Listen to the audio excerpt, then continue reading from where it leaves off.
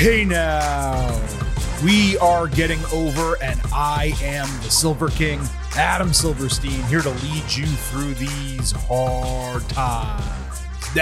With episode 553 of your favorite professional wrestling podcast. That's right, Getting Over is back once again, and it is Thursday, so you know exactly what that means. We are here to break down everything that happened over the last week across AEW and NXT. AEW picked it up in a major way with a significant edition of Dynamite, along with a major announcement on that show. NXT, of course, coming out of the Vengeance Day premium live event, the first TV show.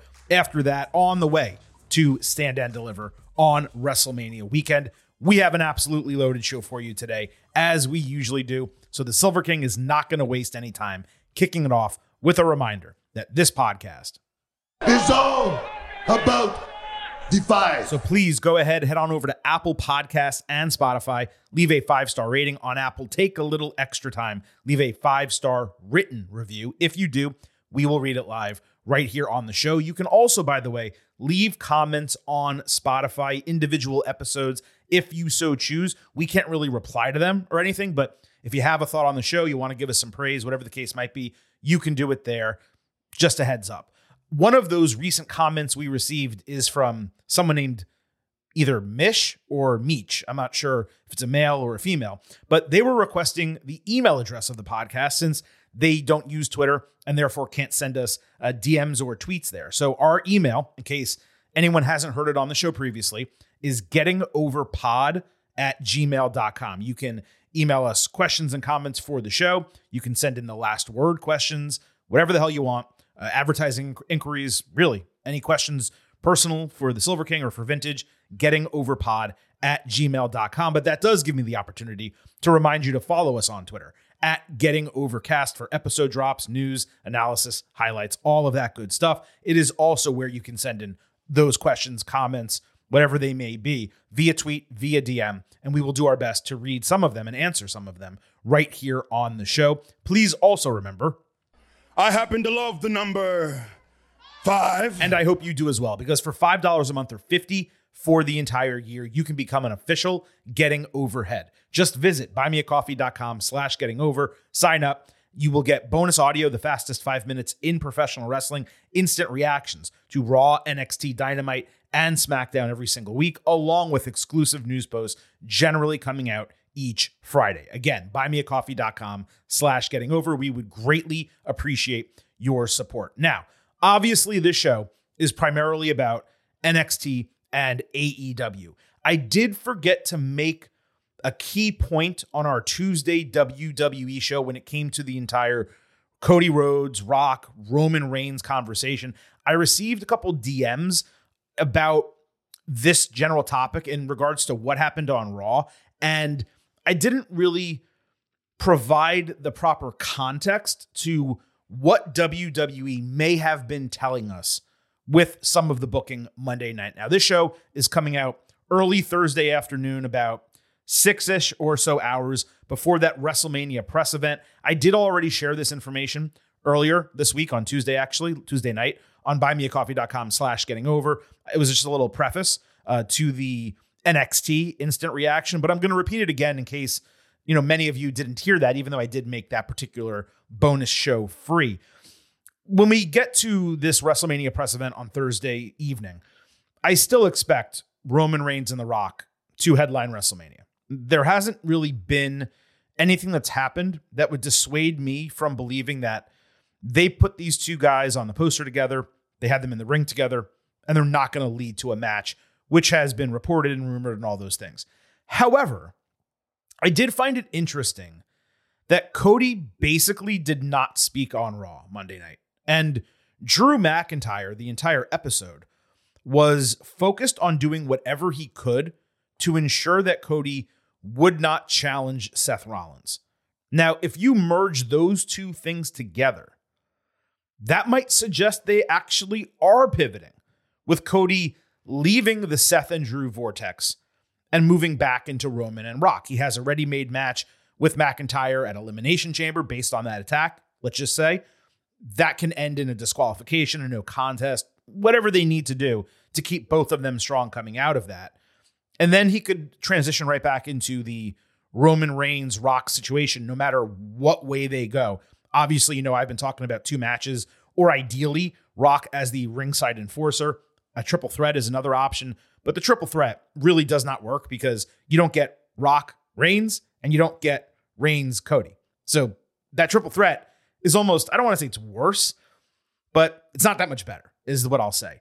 I was just kind of pissed that we published the entire show on Tuesday and I left this part of the breakdown out because I had a whole note on it to deliver to all of you. So I figured I'd share it here, as I said, hours before this press event goes live, just to get it on the record in case of whatever might happen Thursday in the late afternoon on the West Coast, early evening here on the East Coast. So with that said, that was the WWE tidbit right off the top. Let's go ahead and move into the show. We're going to start with NXT. It's just a shorter breakdown, and we're also coming off of Vengeance Day, and then we're going to dedicate a significant portion of the show to AEW. As always, there are timestamps in the episode description, so if you want to skip around and just listen to AEW or NXT, whatever the case, you have that opportunity. But as always, I hope you listen to the entire show.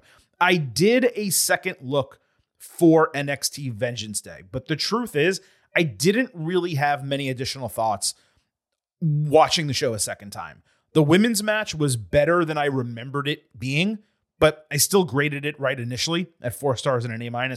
Nothing's changing there. I did want to upgrade the Obafemi Dragon Lee, just a quarter star to 3.5. It was a really good David versus Goliath match. Femi looked like an absolute monster in the finish, and yes, he's still green, but despite that, he just did really well, and Dragon sold his ass off for him. That was super enjoyable. The other thing I wanted to point out that I missed, the camera work throughout the Ilya Dragunov Trick Williams main event, it was excellent. The way Carmelo Hayes was kept in the frame almost the majority of the match so that we could see him actively rooting for and supporting Trick the entire time before they did the heel turn at the end, the swerve. That was perfect. That match itself on rewatch, it's even better than I remembered. It's undoubtedly the match of the year in WWE to this point. We're only, 39 days into the year as we tape this podcast. I really wavered about going into A+ territory for it. What held me back was the simple fact that Trick was green and there were a number of parts where you could see him just standing there waiting for Ilya. Other opportunities where he had to sell the knee that he didn't actually do it. He just kept hitting his knee instead of selling it, limping, doing all those types of things. So some of those technical elements weren't there that you need to have a perfect or nearly perfect match. But again, saying a match is 4.5 stars, that is pretty much as good as you can expect, especially from someone as young to the business like Trick. So that's the entirety of the NXT Vengeance Day second look. Like I said, there really wasn't much to go over that we didn't already discuss on the Instant Analysis podcast. And if you happen to miss that show, it is in our archives. Make sure you go and listen to the NXT Vengeance Day Instant Analysis. So with that said, let's move into what happened Tuesday on NXT. Carmelo Hayes opened the show dressed in black combat gear with a steel chair. Bro looked like a member of Jodeci, straight up. He got serenaded with nonstop boos, fuck you, Mello, and another longer chant that I couldn't quite make out what they were saying. Legitimate nuclear heat for him. He sat and let it all envelop the arena and then said, "Not yet," dropping the chair and walking off. And I'm realizing here, there was actually one additional note I wanted to provide from the Vengeance Day second look that I missed. So he wears out Trick, like his knee with the chair 10 different times, right? And the chair is so bent, he tries to open it, is unable to sit in the chair. So he does the smartest thing. He takes the chair, turns it around, hits Trick on the knee one more time, and bends it back just enough so he's able to sit on the chair and not go get another one for the closing shot that they wanted for Vengeance Day. I completely forgot to mention that. Anyway, back to Tuesday. This was just perfect from start to finish, that opening segment with Mello. Easily the most NXT heat that someone's had since Tommaso Ciampa, and I'm not including Dominic Mysterio as part of that. It was awesome to see that land as well as it actually did. It was a terrible job by the USA Network censors, muting every word except fuck. It was hysterical that they try so hard to do that, and they completely failed at their job. The Raw clip that's circling around, you can find it on Twitter. It's tremendous when you hear the entire reaction live without any of the muting. So in the parking lot, Ilya Dragunov denied an interview request, saying he was there to get answers from Mello. He hit the ring, putting over Trick for going to war with him, saying he'd be a worthy champion if he was ever to lose the title. Then he called out Melo for dragging his name through the mud with all the false accusations, saying that fans gave it to him verbally, but he would take him out physically and give him what he deserves. He said, quote, "I will go beyond breaking you, you traitorous son of a bitch." Baller line from Ilya. He was on fire throughout this entire promo. Dijak entered instead of Melo, actually got distracted by the crowd chanting, like at and around him. There wasn't much said between them, but it got contentious, with Dijak perfectly punching Dragunov in the cut on his head, immediately making him bleed. Security and referees jumped in, and they were actually successful, holding people apart for a change. That was kind of fun. So Dijak, he's coming off a rivalry win, and there's no one else in NXT built up enough to believably challenge Dragunov at this juncture. They also haven't fought in 8 months since Ilya has been champion. That's plenty of reason to go back to this as a feud for the actual title. So color me surprised when they announced the match would be the main event of the show. This is something that could have been built up as next week's main event, or maybe a roadblock match on the road to Stand and Deliver. I was just surprised they gave it away here. And again, I'm surprised they had Dijak lose so quickly after getting the first significant win he's had in a long time. That was a little bit weird, and I'm jumping ahead also to that match, but nevertheless, you understand my point. Ilya was great in his promo. He was straight up incensed at Melo's betrayal of Trick. The only negative was the fans trying to get themselves over rather than let the guys talk.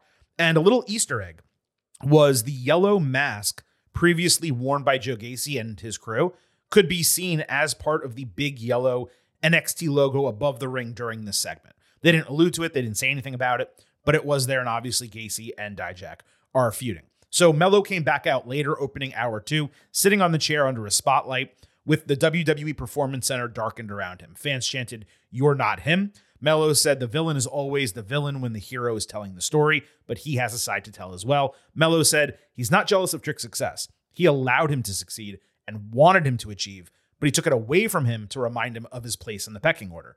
Hayes said Williams crossed him, biting the hand that feeds him when he went after the NXT title behind his back instead of the North American title as they had agreed. He said Trick bought his own hype from the fans, and then he admitted to that attack all those months ago. Suddenly, Trick's music hit, but it was all a ruse by Melo to fool the crowd because he's laid up in the hospital. Melo said he's the coldest, they're not on the same level, and Trick failed, trying to push him to the side while attempting to emulate Melo with his glasses, his entrance, and his gear. Melo said it was never a collaboration. Trick was just a hype man, saying that's all he is. It's all he's ever going to be. Vic Joseph had a great line saying Melo, quote, "is not a Casanova. He's a coward." That refers to his independent wrestling name, which was Christian Casanova. That was pretty good from Vic right there. Don't get it twisted. Melo is absolutely him. This was stellar. He was ice cold. Not only the way he delivered the promo perfectly without slipping or stumbling or even pausing, but the fact that he was able to go through the entire thing despite non-stop crowd chants, including some pretty inventive ones that would have taken other wrestlers off of their games. Most important was the reasoning, which made complete sense and included much of what we discussed on the show previously. Everything from Trick taking Melo's spot, to insultingly pushing him aside, to actually acting like him, which was on full display, especially the glasses during Vengeance Day. I remembered thinking to myself, when Trick made the entrance, he doesn't normally wear those glasses or slide into the ring like that. He did Melo's stuff. He even did the first 48 during the match, if you remember. So Trick was taking stuff from Melo. So Melo, again, not justified in doing what he did, but justified in being angry.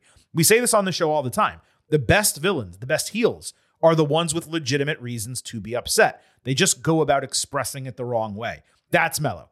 And now we have what is easily the hottest NXT story in years going into WrestleMania 40 weekend. Just tremendous work by him over the 48 hours, including this show. I know people are suddenly all over Trick, saying he has a higher ceiling than Melo, and maybe he will eventually.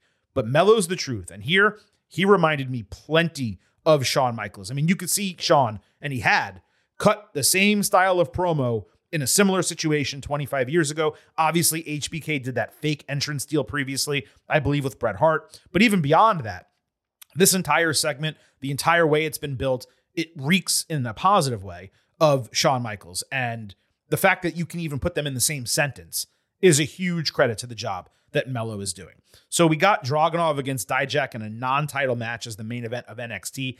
They had a great hard-hitting sequence. Dijak grabbed Ilya's nose and pulled upward while on his shoulders, only to get drilled driver style into the turnbuckles, with Dragunov hitting a flying senton and running boot. Dijak followed with a sit-down choke bomb and chops on the canvas. Ilya came back with chops and basically did that to every single one of his extremities, only for Dijak to counter Constantine's special with a lariat and hit a springboard elbow drop with the injured elbow from Vengeance Day. Dijak slid to the apron, presumably to grab something outside, only for Joe Gacy to slide out from underneath the ring with like a toy boxing glove on a stick, punch Dijak in the face. Dragunov took advantage with an H-bomb immediately after that for the win.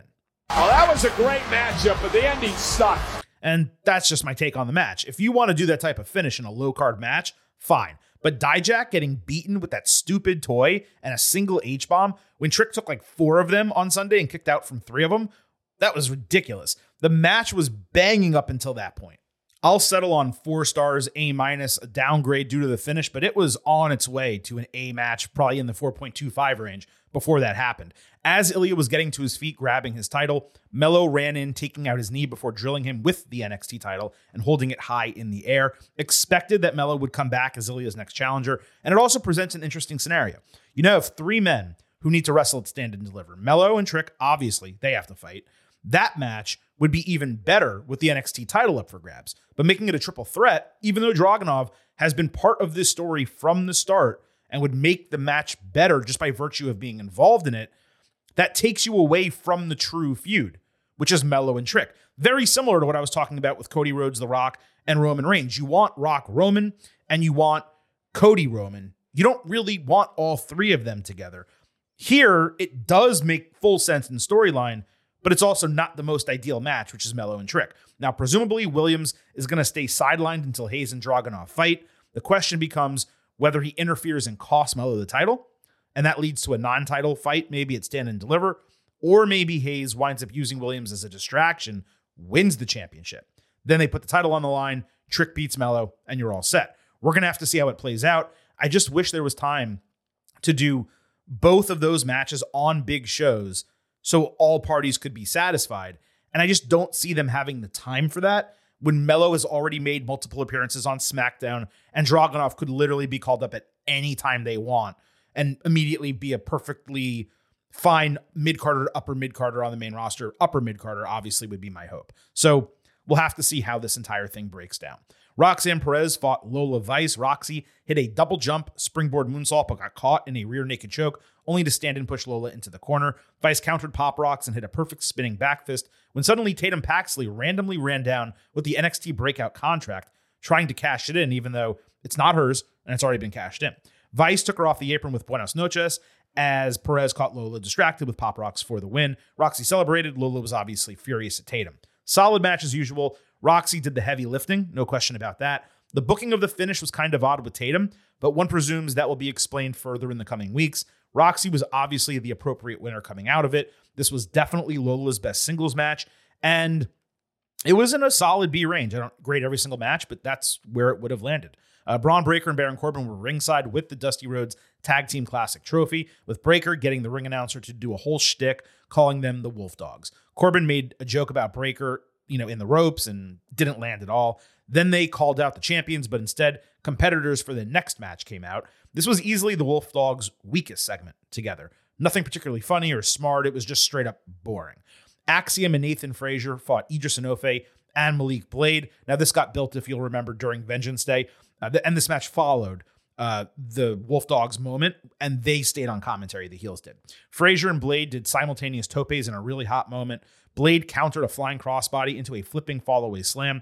Axiom took Enofe off the top with a Spanish fly, and Frazier added a Phoenix splash in the middle of the ring for a broken fall. Frazier hit a box jump superplex on Blade, and then he moved into a brainbuster with a bonus heel kick from Axiom. Enofe and Blade came back with a double twisting slam of Axiom broken by Frazier, who flew into the cover. Blade sold the knee outside. Frazier hit a Phoenix splash on Enofe, with Axiom adding golden ratio. The heels attacked after the bell. D'Angelo family entered, and a challenge was set for next week. This was so damn good. Like, beyond any expectation you possibly could have had coming into the match. It was as high octane as you could possibly get with the right winners, but also a great showing by Enofe and Blade, who always seem to occasionally have a high quality match only to just get lost in the shuffle afterward. This just completely over delivered. I'm going to go, man, this one's tough. I'm going to say 4 stars, A-, but if you're completely into that type of wrestling, I could see it easily being a flat A, like a 4.25 A for you.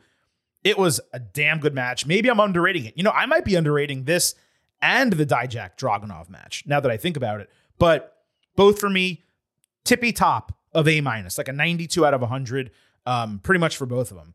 Again, one suffered by the finish. The other, there wasn't much storytelling in this tag team match. It was more just moves, but both immensely entertaining, both completely worth watching if you're not a regular NXT viewer. Highly recommend them.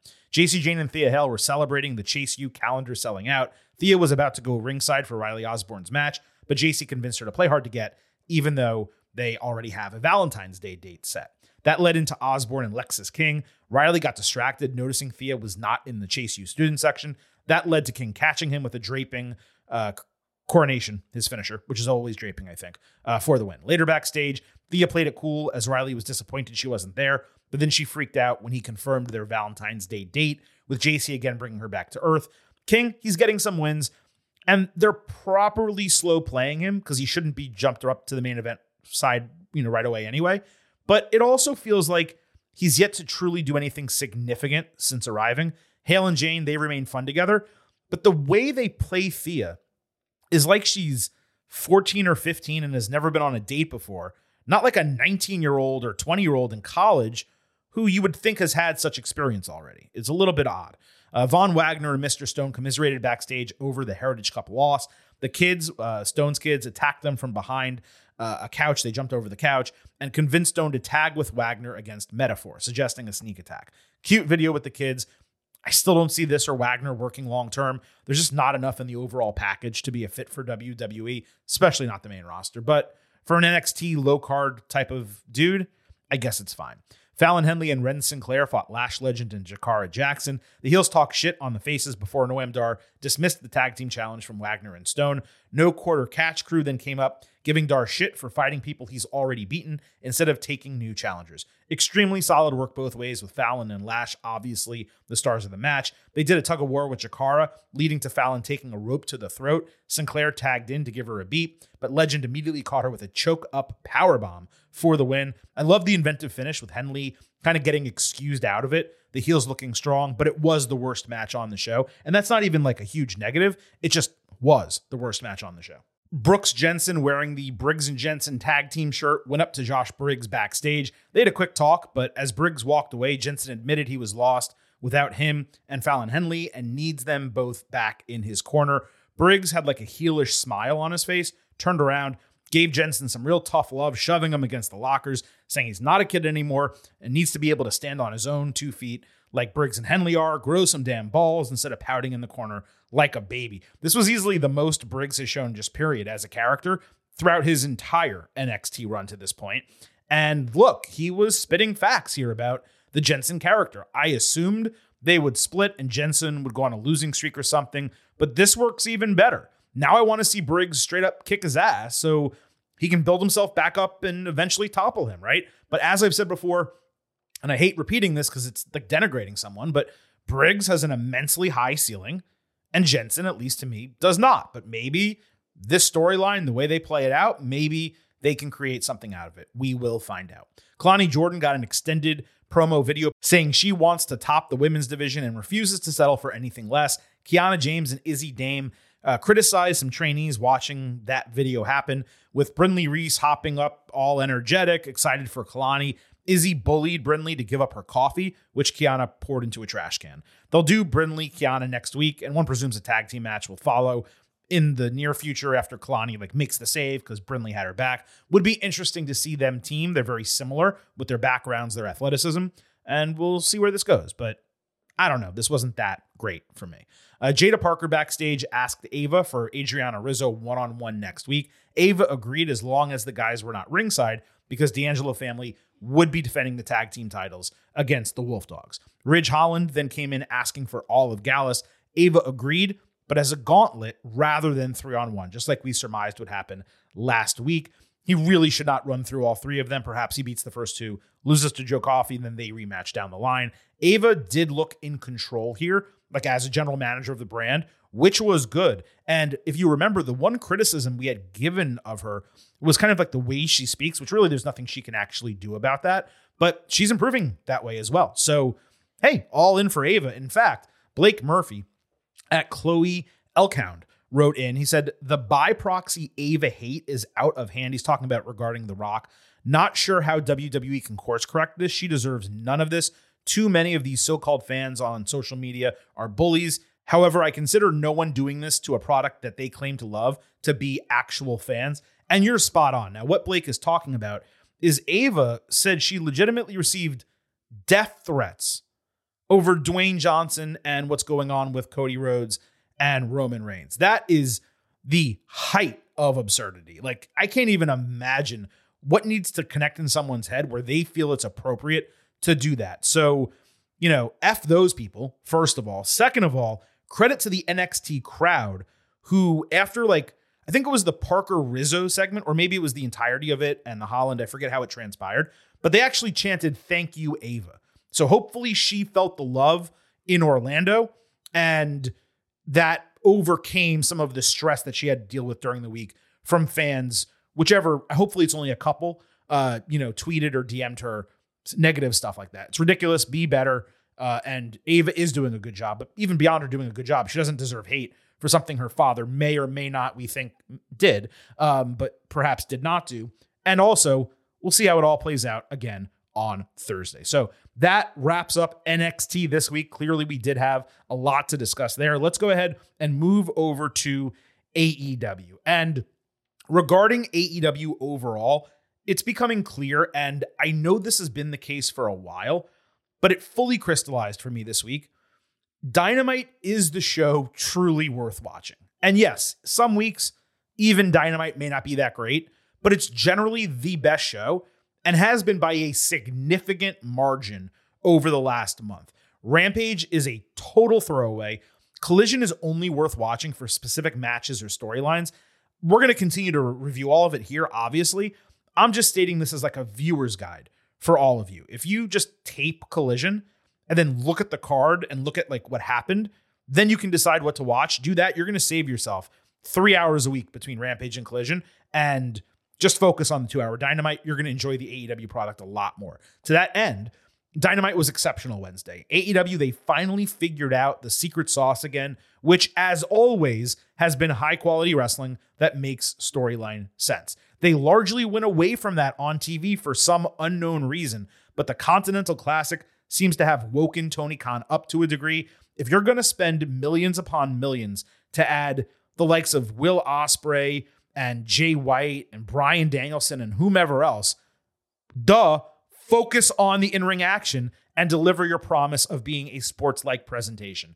Wouldn't be surprised if Dynamite does a tremendous rating this week, maybe even 900,000 or higher for what was a great show that was paced well and basically had 5 matches, 4 of which were totally worthwhile to watch. Now, all that said, last week, you'll remember 50% of AEW's matches had full storylines or some build. And we're going to keep doing this every week. I'm not expecting it to ever be 100%, but it needs to be 66% or better, and then maybe we'll stop. But it was 50% last week, which was the best it had been in a long time. This week, we were down to 33%. Just 5 of the 15 matches they put out across 5 hours of television. Included among those 5, though, those 5 with build, were 4 out of 5 matches on Dynamite. And that factors into what I was just talking about. Including among the 10 that did not have any build or anything, were all 4 women's matches from TV, which again speaks to the lack of care for that division when it comes to TV. I am not sure if Mercedes Moné alone is going to fix that, but maybe we can be pleasantly surprised. So there's your intro. Let's break down everything that happened across Dynamite, Collision, and Rampage. On Collision, Swerve Strickland came out for an interview where he shouted out black wrestling champions like Ron Simmons, Kofi Kingston, and Athena. He also said he's done some horrendous things, but does not regret any of them because it's gotten him to this point. Swerve promised to beat Hangman Page again, putting him in position to make further black history by becoming AEW champion. Prince Nana got hyped by his side. Swerve said he wants him ringside, but has no desire for there to be any interferences during the Dynamite match, so Nana just danced. This was the second best AEW segment from the weekend. It was also a nice prelude into the big showdown on Dynamite. We're going to move right to that. Hangman against Swerve for the number one contendership. This opened the show. There was backstage footage of them walking out on the stage, which was pretty cool. The crowd was fully behind Swerve as the heel. Hard hitting as expected. Swerve took a tough spill outside, drilling his shoulder on the LED part of the apron. Then he came inches from breaking his neck. Seriously, countering off the ropes into nothing. Hangman hit a Liger bomb before the referee half-checked to see if he was okay. Hangman got booed as he tried a buckshot lariat. Swerve avoided it, hit him with his own move, plus a Swerve stomp for a fantastic false finish. Later, Swerve hit a draping double stomp off the ropes, with Page rolling onto a setup table that immediately collapsed under his body weight. So Swerve ran around the ring, grabbed a second table, but Hangman went inside and got knees up on a 450. Hangman hit almost an inverted buckshot lariat, plus a regular one for a rope break false finish. Deadeye on the apron followed, with Nana reviving Swerve outside by dancing as he broke the 10 count at like 10.2. Hangman threatened with a chair, but drilled Nana instead. And when he turned around, Swerve booted him in the face with the chair and hit another Swerve stomp, only to sell an injured left ankle. Despite eating both of those moves, Hangman was up like 2 seconds later, rolling through a JML driver and snapping the ankle. Swerve took him off the apron through the new table with Deadeye. Then he tried another Swerve stomp despite his injury and missed, but then didn't sell the ankle on the miss, even though he did the other time on hitting it. Swerve then caught and countered buckshot into a JML driver, with the time limit bell ringing on the 2 count, despite, best I could tell, no time announcement to the crowd at any point. The ruling was a no contest draw, as we assumed it would be coming into the match. Now, Swerve grabbed the mic, demanding 5 more minutes. Hangman said Swerve had to beat him to become number one contender, but he failed, and he will not be champion. Hangman went out to leave, but Tony Schiavone grabbed the mic, saying it wasn't done, and the crowd got hopeful there was going to be overtime. But instead, it was a triple threat announcement that we expected for Revolution. Let me start by saying this is the early TV match of the year through 38 days between WWE and AEW. Top tier work from bell to bell. I know, by the way, there was a good, I think, TNA match. Was it Will Ospreay and Josh Alexander? Haven't seen it yet. I will try to see it. Maybe I will change my take that this was the TV match of the year to this point. But there were a couple rough moments. Nothing that took away from the match. It was interesting to see Swerve use Hangman's moveset, but Page not do the same for Strickland. It generally works both ways when you do something like that and you're building a match story. Also, Swerve did the buckshot better than Hangman. Just saying. In terms of the finish, commentary told us TV viewers that there were 5 minutes left, but the in-arena crowd, I don't think they knew, best I could tell. In fact, I think AEW usually does a countdown, if memory serves. They don't just say 5 minutes, but sometimes when it gets to the end, they might count it down. That was probably skipped for the surprise element, but I'm not sure it landed as well as it could have. But let me be clear, I don't mind the draw booking at all. Sometimes predictable things are good. Then in the post-match, they successfully executed a double turn. But at the same time, it's illogical for Swerve to be a face after being the most contemptible character in the entire company for the last year. And I know you can say, well, Silver King, they just did the same thing with MJF and Adam Cole. That was a progressive face turn. This was a double turn in one moment. And you also had Hangman being an absolute bitch, not wanting to fight. That is counter to his entire character arc to this point, where all he wants to do is fight and prove himself and all that. In other words, it came across as a forced double turn instead of one naturally occurring in storyline. And the only reason to do that, at least as far as I'm concerned, if I was booking, is if you're going to strap up the babyface and you want Swerve to get that pop instead of being a heel winning a title and getting cheered. Because in a triple threat, they already had a babyface in Hangman, a heel-leaning tweener in Joe, and a full-on heel in Swerve. So it was a real interesting creative decision. Like most viewers, I was already rooting for Swerve, but I didn't want or need him to be a babyface in order for that to happen. It just felt completely unnecessary. In terms of a match grade, you're not going to get an A+ out of me for a draw with non-odd distractions and multiple missed spots. Not happening. It's an A. I'm right on the line between 4.25 and 4.5. And I don't know that it matters. I mean, it doesn't. I know for a fact it does not matter, whatever I grade it. But I'm right on the line. So you can pick your number, but it's right there.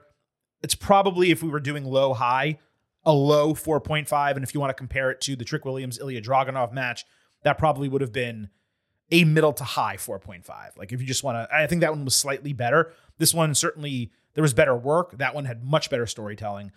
So there you go. But immensely entertaining match. Must watch if you did not see it. That's pretty much the only way I can put it.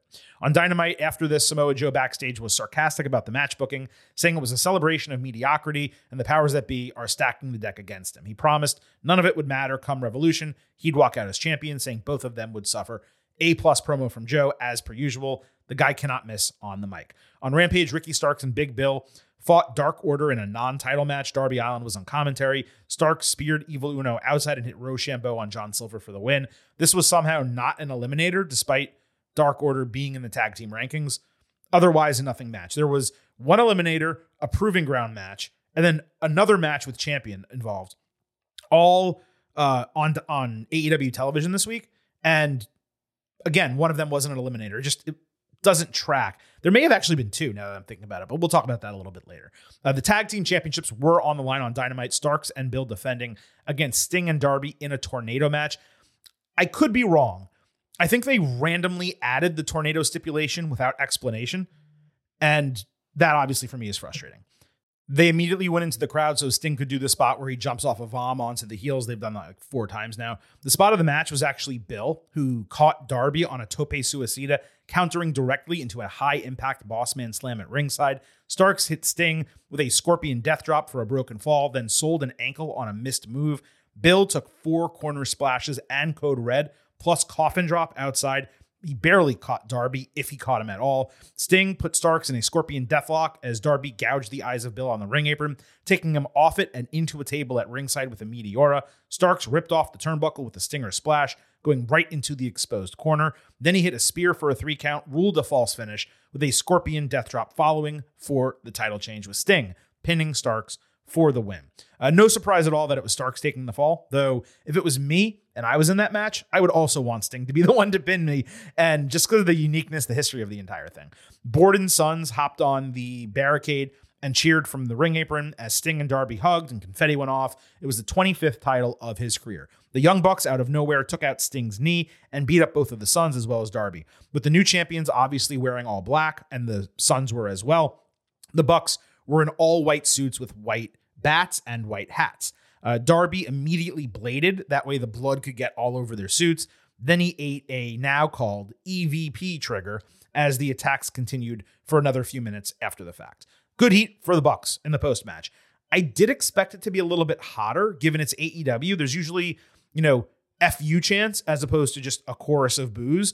And what we got here was the chorus of boos. The match was solid throughout. Tons of spots meant to make Sting look good in what was likely the penultimate match of his career. The title change was predictable coming in, and personally, I'd not have made it part of the storyline, just given how quick the turnaround needs to be. Also, the fact that the super heel Bucks will either have to beat Sting in his last match or lose to him, and then the faces are vacating the titles weeks after winning them, and you have to presume they do a tournament coming out of that.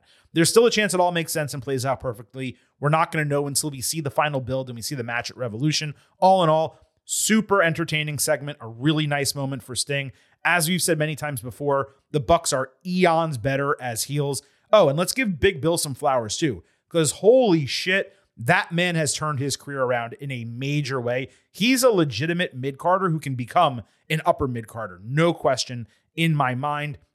In terms of a match grade, I'm probably at 3.75 stars B+, but if you were slightly higher at an A-, I'd be right there with you. On Dynamite, Tony Khan made his big announcement, and it was that AEW will hold a special event called Big Business for a Dynamite show emanating from Boston on March 13th. He called it both, quote, an important night for AEW and the professional wrestling industry, unquote, and, quote, a night the entire pro wrestling industry will remember, unquote. This is certainly the Mercedes Mone debut, and that is quite a way to promote it. Certainly, she is their 4th biggest signing previously from WWE. And you could even make an argument she's bigger than that, maybe the 3rd biggest, just based on her following online. Look, it's going to create headlines for AEW off the bat.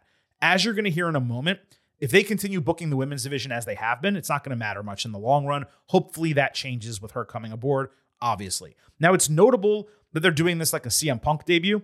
The Mercedes, she does have that rabid fan base, and clearly the idea is to take advantage of that for a rating surge. It's possible they double up with a Kazuchika Okada debut as well, that would explain Tony Khan's exaggerated promotion. But Mercedes is the direct tease here. I'm not sure that promoting the Mercedes debut and then surprising with the Okada signing on the same show is better than just doing them separately. But I'm sure there are fair arguments both ways. I had a couple minor nitpicks. First, there had to be a better name than Big Business that they could have chosen. Also, the logo has 3 S's for business, but only one of them has a dollar sign in it, despite it ending with 2 S's. And there's a hidden logo word in the graphic. Boston, Bosston, there's 2 S's. Those have dollar signs through them, obviously referring to the boss, Sasha Banks. So if you're going to put 2 dollar signs in the fake Boston that has 2 S's in it, why would you not put 2 dollar signs in the word business, which ends with 2 S's in it? It's so frustrating to me. Just as someone who works, with graphic designers and works in editorial stuff, just be consistent with the dollar signs. That's all. There were no hidden messages pertaining to Okada, right? So there you go with that. I did get a DM from Card Cashers at Card Cashers. Silver King, I attended Dynamite in Phoenix. The crowd was hot. You and Chris have to watch Rampage on Friday now. The Bucks have a new theme that sounds just like Succession, also with a similar Titantron. Okay, that'll be interesting, obviously, because we have the whole deal with Roman Reigns having a theme that sounds like Succession as well. But he says a question, with Khan's major announcement being Big Business in Boston, what matches are you most excited to see with Mercedes Mone? I'd say Britt Baker, Toni Storm, and hopefully a returning Jamie Hayter at Wembley. Baker versus Mone could be the feud that ignites the women's division. Thank you. Okay, just being straight up, the only match I actually care about in the entire division for her would be Mercedes and Jamie Hayter. That will tear down whatever house tries to contain it. Chris Statlander, a distant second. Britt Baker would be a really good storyline build, but I could see Mercedes getting a good match out of her at the end as well. But that storyline is going to be all like, oh, we didn't need you from WWE and I'm the king of, or the queen of the AEW division. And exactly what that feud's going to be if it ever happens. Maybe Mariah May down the line, once they actually build her up as a legitimate contender and competitor. That's about it. And that's one of the reasons I thought she might ultimately go back to WWE. Just the ridiculous wealth of women's talent and youth in that division, more than anything with Mercedes and AEW. I'm just curious how much she's going to be used, how frequently she's going to be on TV, and how often she's going to wrestle. Not at the start, but really throughout the entire year. Because it's one thing to be utilized like, let's say, Jon Moxley or Bryan Danielson, where they're just always on screen. They're always having matches. They're always involved in a feud that matters. And there's another thing to be used like even the best women have been used in AEW, where all of a sudden Britt Baker will be on TV 3 weeks in a row and then she's gone for 2 months. Then she's back again and then she's gone. And I know that she's a dentist and has other stuff in her life, but there's just been a real inconsistency with using women in the division. Maybe something changes. Maybe like Rampage becomes a 1-hour women's show. Maybe, Tony makes a commitment as part of Mercedes' debut that he's going to start investing more in women's storytelling and storylines. I hope so. I really do. But proof is in the pudding when it comes to this. And Mercedes is a huge signing. No question about it. It's going to be a big night when she shows up. They're going to pop a big rating for that show. The question's about being able to sustain it going forward. I don't know that Mercedes is going to give them the sustainable ratings that CM Punk did. I think she'll probably be more like a Moxley or Bryan Danielson, where she is an A+ signing and a huge addition, but just makes the show better and doesn't necessarily make the ratings or business better. But again, I could absolutely be wrong, and I certainly hope I am.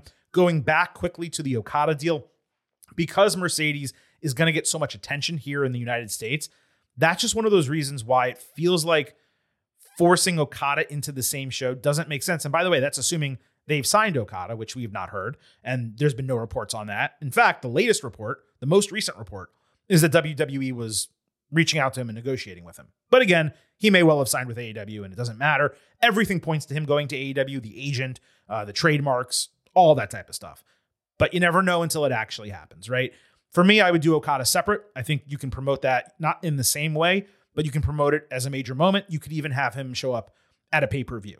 That would probably be the way I would bring Okada in. I don't think I would do it on the back end, like one opening the show, Mercedes opens and Okada closes the show.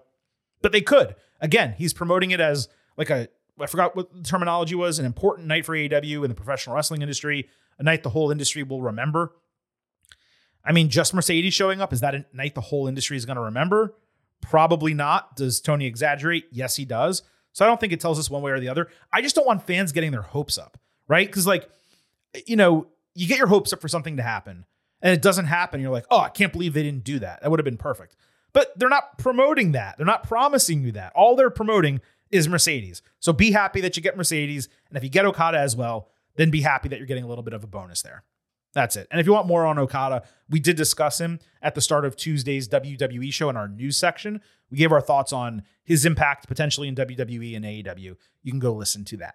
On Rampage, Mystico, Hechicero, Volador Jr., and Mascara Dorada fought Matt Sydal, Christopher Daniels, and 2.0. Yes, this was a real TV main event. Hechicero won by trapping Daniels' arms in his legs and rolling him around the ring before putting CD flat on his shoulders for the 1-2-3. Let's move on. Eddie Kingston fought Brian Keith in a proving ground match, which is pretty much like an eliminator match, I guess, on Collision. This was basically just strong wrestling throughout, strong style, but the finish was almost identical to the Jon Moxley match where they slapped the shit out of each other with Eddie's back fist resulting in the 1-2-3. Good hard-hitting stuff after the bell. Shivani entered the ring and announced that Keith is all elite, which is kind of strange because in order for that to happen, you kind of need to sign a contract. You can't just tell someone, by the way, we signed you. Or does Tony Khan just get to acquire whoever he wants whenever they want if he's in the ring? It's just kind of weird the way they did that. On Collision, Bryan Danielson fought Hechicero. Danielson came out to raise Keith's arm at the end of the prior segment. This match followed. For a big guy, Hechicero flew around and pretty damn good inside and out of the ring. Danielson caught him flying into the ring, hitting a double underhook driver and putting in the label lock. Bryan escaped the submission, only to eat a hammerlock, spinning backbreaker. They had a great counter sequence. The referee completely, and I mean completely, botched the finish. He counted 1, 2, 3 with literally no one's shoulders down. And then about 10 seconds later, they did the trap cover that was planned as the finish, and that got another 1, 2, 3. Hechicero attacked after the bell. That led to Claudio Castagnoli making a save. This was extremely well wrestled, and it was an extremely entertaining match. The best part of either weekend show by a mile, this was the only thing better than Swerve's promo. The referee absolutely killed the end of it, though. Honestly, I don't call for people to lose their jobs on here, but that's a fireable offense, or it's at least one worthy of a demotion to Ring of Honor. Truly awful. This was a borderline A for me, but I'm at 4 stars A-. Definitely worth watching. On Dynamite, Blackpool Combat Club fought the CMLL Luchadors. Mox cut a promo last week saying he respects Lucha Libre and isn't actually mad at them, but they can't talk shit in his house and get away with it. He also referenced WWE saying that the Luchadors shouldn't think AEW is, quote, easy, lazy American wrestling like that other show. Okay, John. Shivani called this a grudge match. Before the introductions, it's not a grudge match. The Luchadors did their thing with Dorada and pressing in particular. Hechicero again did the hammerlock backbreaker on Bryan, with Dorada hitting a 450 for a broken fall. Strange spot where Dorada hit a code red and then Mox just stared, waiting to break it up for a 2.5 count. Bryan hit the Bazaiku knee on Volador. BCC basically did whatever it wanted without tagging, while CMLL actually followed the rules. Hechicero accidentally ran into the referee with Claudio low-blowing him for the win. 3 other luchadors, including Mystico, jumped the barricade ready to fight, so 2.0 Daniels and Sydal chased them away. It's a random assortment of individuals, I swear. Clearly, there is going to be a multi-man match, a cross-brand show, or something else coming up. Maybe Anarchy in the Arena at Revolution. That would be my guess as of right now. So look. Well, that was a great matchup, but the ending sucked. 2 times in 1 episode. Tony Khan wasn't going to let his guys lose to CMLL on his own show, so BCC winning made sense, but they won 2 of the 3 matches this week by happenstance fashion, with CMLL only beating a bunch of jobbers on the 3rd show in similar happenstance fashion. So basically, none of the results actually mattered. That puts a damper on the match, which was rolling pretty hot, but at the same time was just a bunch of moves without anything else. I bet you others will grade this higher. You know who. I was at 3.5 stars and a B, despite the athleticism of the Luchadors. On Collision, Red Velvet beat Vert Vixen in less than 3 minutes. Commentary put over Velvet for having 58 AEW victories. Those must have all happened on Dark, because I don't think I've seen her win more than one match, maybe two matches, and I've seen every single television show that AEW has ever put on air. On Dynamite, Toni Storm fought Velvet in an eliminator match. Now we know why Velvet got a 142nd win for no reason on Collision. Deonna Purrazzo was on commentary. Storm hit a hip attack and a DDT for a strange rolling kickout. Then she won with an ankle lock submission, refusing to let it go until Deonna got in the ring. They went face-to-face. Storm then sniffed her. Lutha pushed them apart, and then everything kind of just petered out. Analysis, this is indeed something that happened. On Rampage, Sammy Guevara backstage said the tag team title loss with Chris Jericho, it stung because now he has a little girl that is depending on him to make money. He said he was coming for the Don Callis family and Powerhouse Hobbs because he played a role in costing them the titles. Hobbs later said he has a family too, and they just threatened Sammy. All sensible, but both parties could have done better with their promos. It was just immensely boring. On Dynamite, Chris Jericho fought Konosuke Takeshita. Hobbs tried distracting early with Sammy running out, hitting him with a chair, and then doing a cutter at ringside. Takeshita hit a great deadlift German suplex. Jericho came back with a code breaker. Takeshita stopped Lion Salt in the ropes for a spinning blue thunderbomb. Jericho took a facial to the top of the ring post, then did a false finish on an avalanche blue thunderbomb that did not hit. And Jericho actually slammed his head on the canvas. I don't think they checked him or really did anything like that. Callis threw a chair into the ring to distract during Walls of Jericho. Then he stabbed Chris in the head with a screwdriver. That allowed Takeshita to put in the walls. Jericho got his arm up before 3 for a knockout, but got dragged into the middle of the ring for a submission loss. Problems and some executional points during this match for sure. Also an unfortunate finish with Jericho getting excused loss when Takeshita really should have just beaten him clean. Takeshita should not be losing coming out of the Kenny Omega wins, even if his push was delayed unnecessarily. You book him strong here with Jericho to give him that heat back. And instead, they have Jericho unnecessarily kick out of an avalanche blue thunderbomb. Then Takeshita needs Callis' interference just to beat him. The idea of Jericho tapping out to his own move, not just getting knocked out, I liked that because AEW 99% of the time in that situation would just have the person get knocked out. So this was kind of a mixed bag for me. Also, I'm kind of exhausted on this feud, which has now been going on for 7 months. I'll tell you this. The Toni Storm Red Velvet match was not good, and this was pretty much equally not as good. Maybe slightly worse. It was probably the worst match on Dynamite, if you break it all down. On Collision, Daniel Garcia and FTR fought the Patriarchy. The Faces cut a backstage promo agreeing that their group came together through happenstance, but it's worked well, and they figured, hey, why don't we continue it and go after the trios titles? Now, besides that, no reason was given for this match actually happening. This was a 2 commercial break match with the first parts being nothing special. The third, though, had some real fast-paced action led by Garcia, who had a nice sequence with Nick Wayne. Christian Cage snuck into the ring late for a spear on Garcia. Harwood put him into a sharpshooter only to eat a flying cutter from Wayne. Garcia then caught him rolling with a jackknife cover and got the win. Garcia danced while staring down Christian for like a full minute as Collision went off the air. Now, presumably that's going to be a TNT title match. At least there'd be a shred of build for it. That's positive. I'm slightly confused why Daddy Magic is still on the call for all of Garcia's matches when they aren't operating together in storyline anymore. Overall, despite this match having 0 build or reason, it was fun action and a result that creates a title match, and that's positive. On Rampage, Orange Cassidy and Best Friends were backstage, assuming Roderick Strong and Undisputed Kingdom would interrupt them. Once they did, he suggested they hash it out in a trios match. For some reason, they thought it was best not to include Wardlow in this match, despite him being, the most dominant part of their group. Kind of an odd segment. The match booking, whatever. On Dynamite, Orange was informed he's defending his international title against Tomohiro Ishii on Collision. Ishii is obviously great, but he's done nothing to earn a title match in kayfabe or reality. And then this segment awkwardly ended just like the other one, clearly on purpose, but it remains odd television. It almost comes off as unprofessional, if that makes sense. Later on, Shivani made a huge deal of something crazy happening backstage when all it was Undisputed barely laying a finger on Chuck Taylor, who, by the way, is already injured. These guys went from torturing MJF to fighting Best Friends and taking out a guy already hurt. Enough said.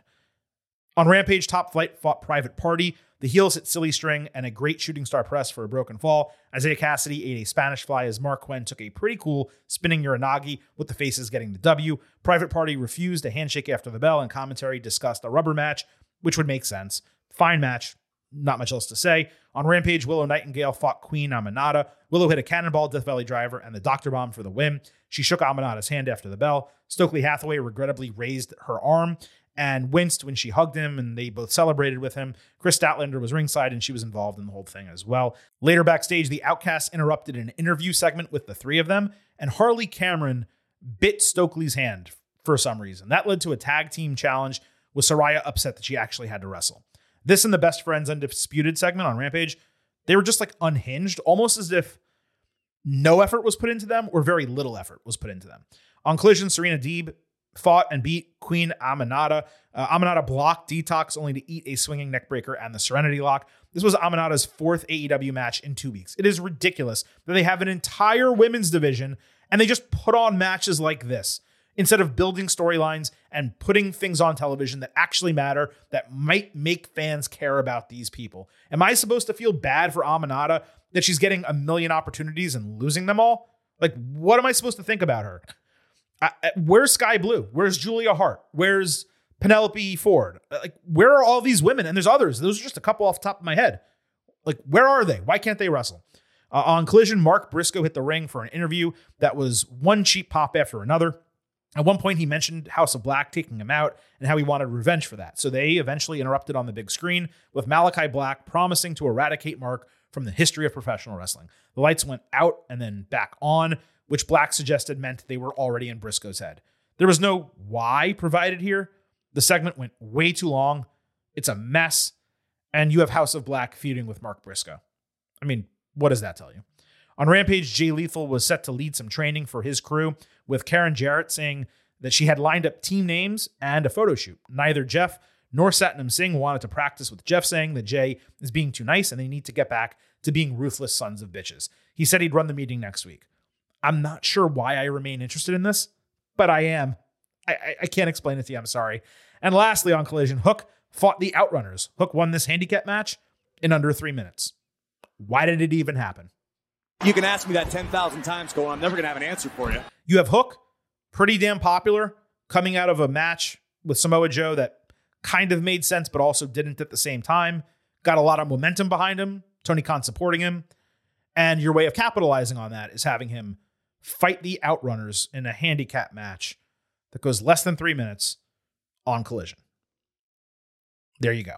All right, folks, that was the full breakdown of AEW this week. As you can tell, plenty to be immensely positive about, particularly on Dynamite, but still a lot of problems across Collision and Rampage. This has been another loaded edition of the Getting Over Wrestling podcast, as we always attempt to bring you, and we are publishing it early on Thursday because we have no idea what is going to happen at that WrestleMania 40 press event in the evening. There might be an additional show coming out Thursday, perhaps one on Friday after SmackDown, or we might see you next on Tuesday with our regular WWE edition of the show. Wish I had a more firm answer for you, but we can't do anything until we see what happens on Thursday and perhaps Friday as well. On the way out, allow me to remind you that the Getting Over Wrestling podcast It's all about Defy. So please head on over to Apple Podcasts and Spotify. Leave those 5-star ratings on Apple. Take a little extra time. Leave a 5-star written review. If you do, we will read it live right here on the show. Don't forget to follow us on Twitter at Getting Overcast for episode drops, news, analysis, highlights, all of that good stuff. We also, by the way, make episode announcements there. So if we're going to do an instant reaction, we're going to do a special show, we will announce it on Twitter at Getting Overcast. And please also remember, I happen to love the number 5. And I hope you do as well, because for $5 a month or $50 for the entire year, you can become an official Getting Overhead. Just visit buymeacoffee.com/gettingover. Sign up. You get bonus audio, you get exclusive news, and much more. All of it at buymeacoffee.com/gettingover. Thank you all so much for listening to this edition of the Getting Over Wrestling podcast. It is officially time for the Silver King to sign off and leave you with just 3 final words. Bye for now.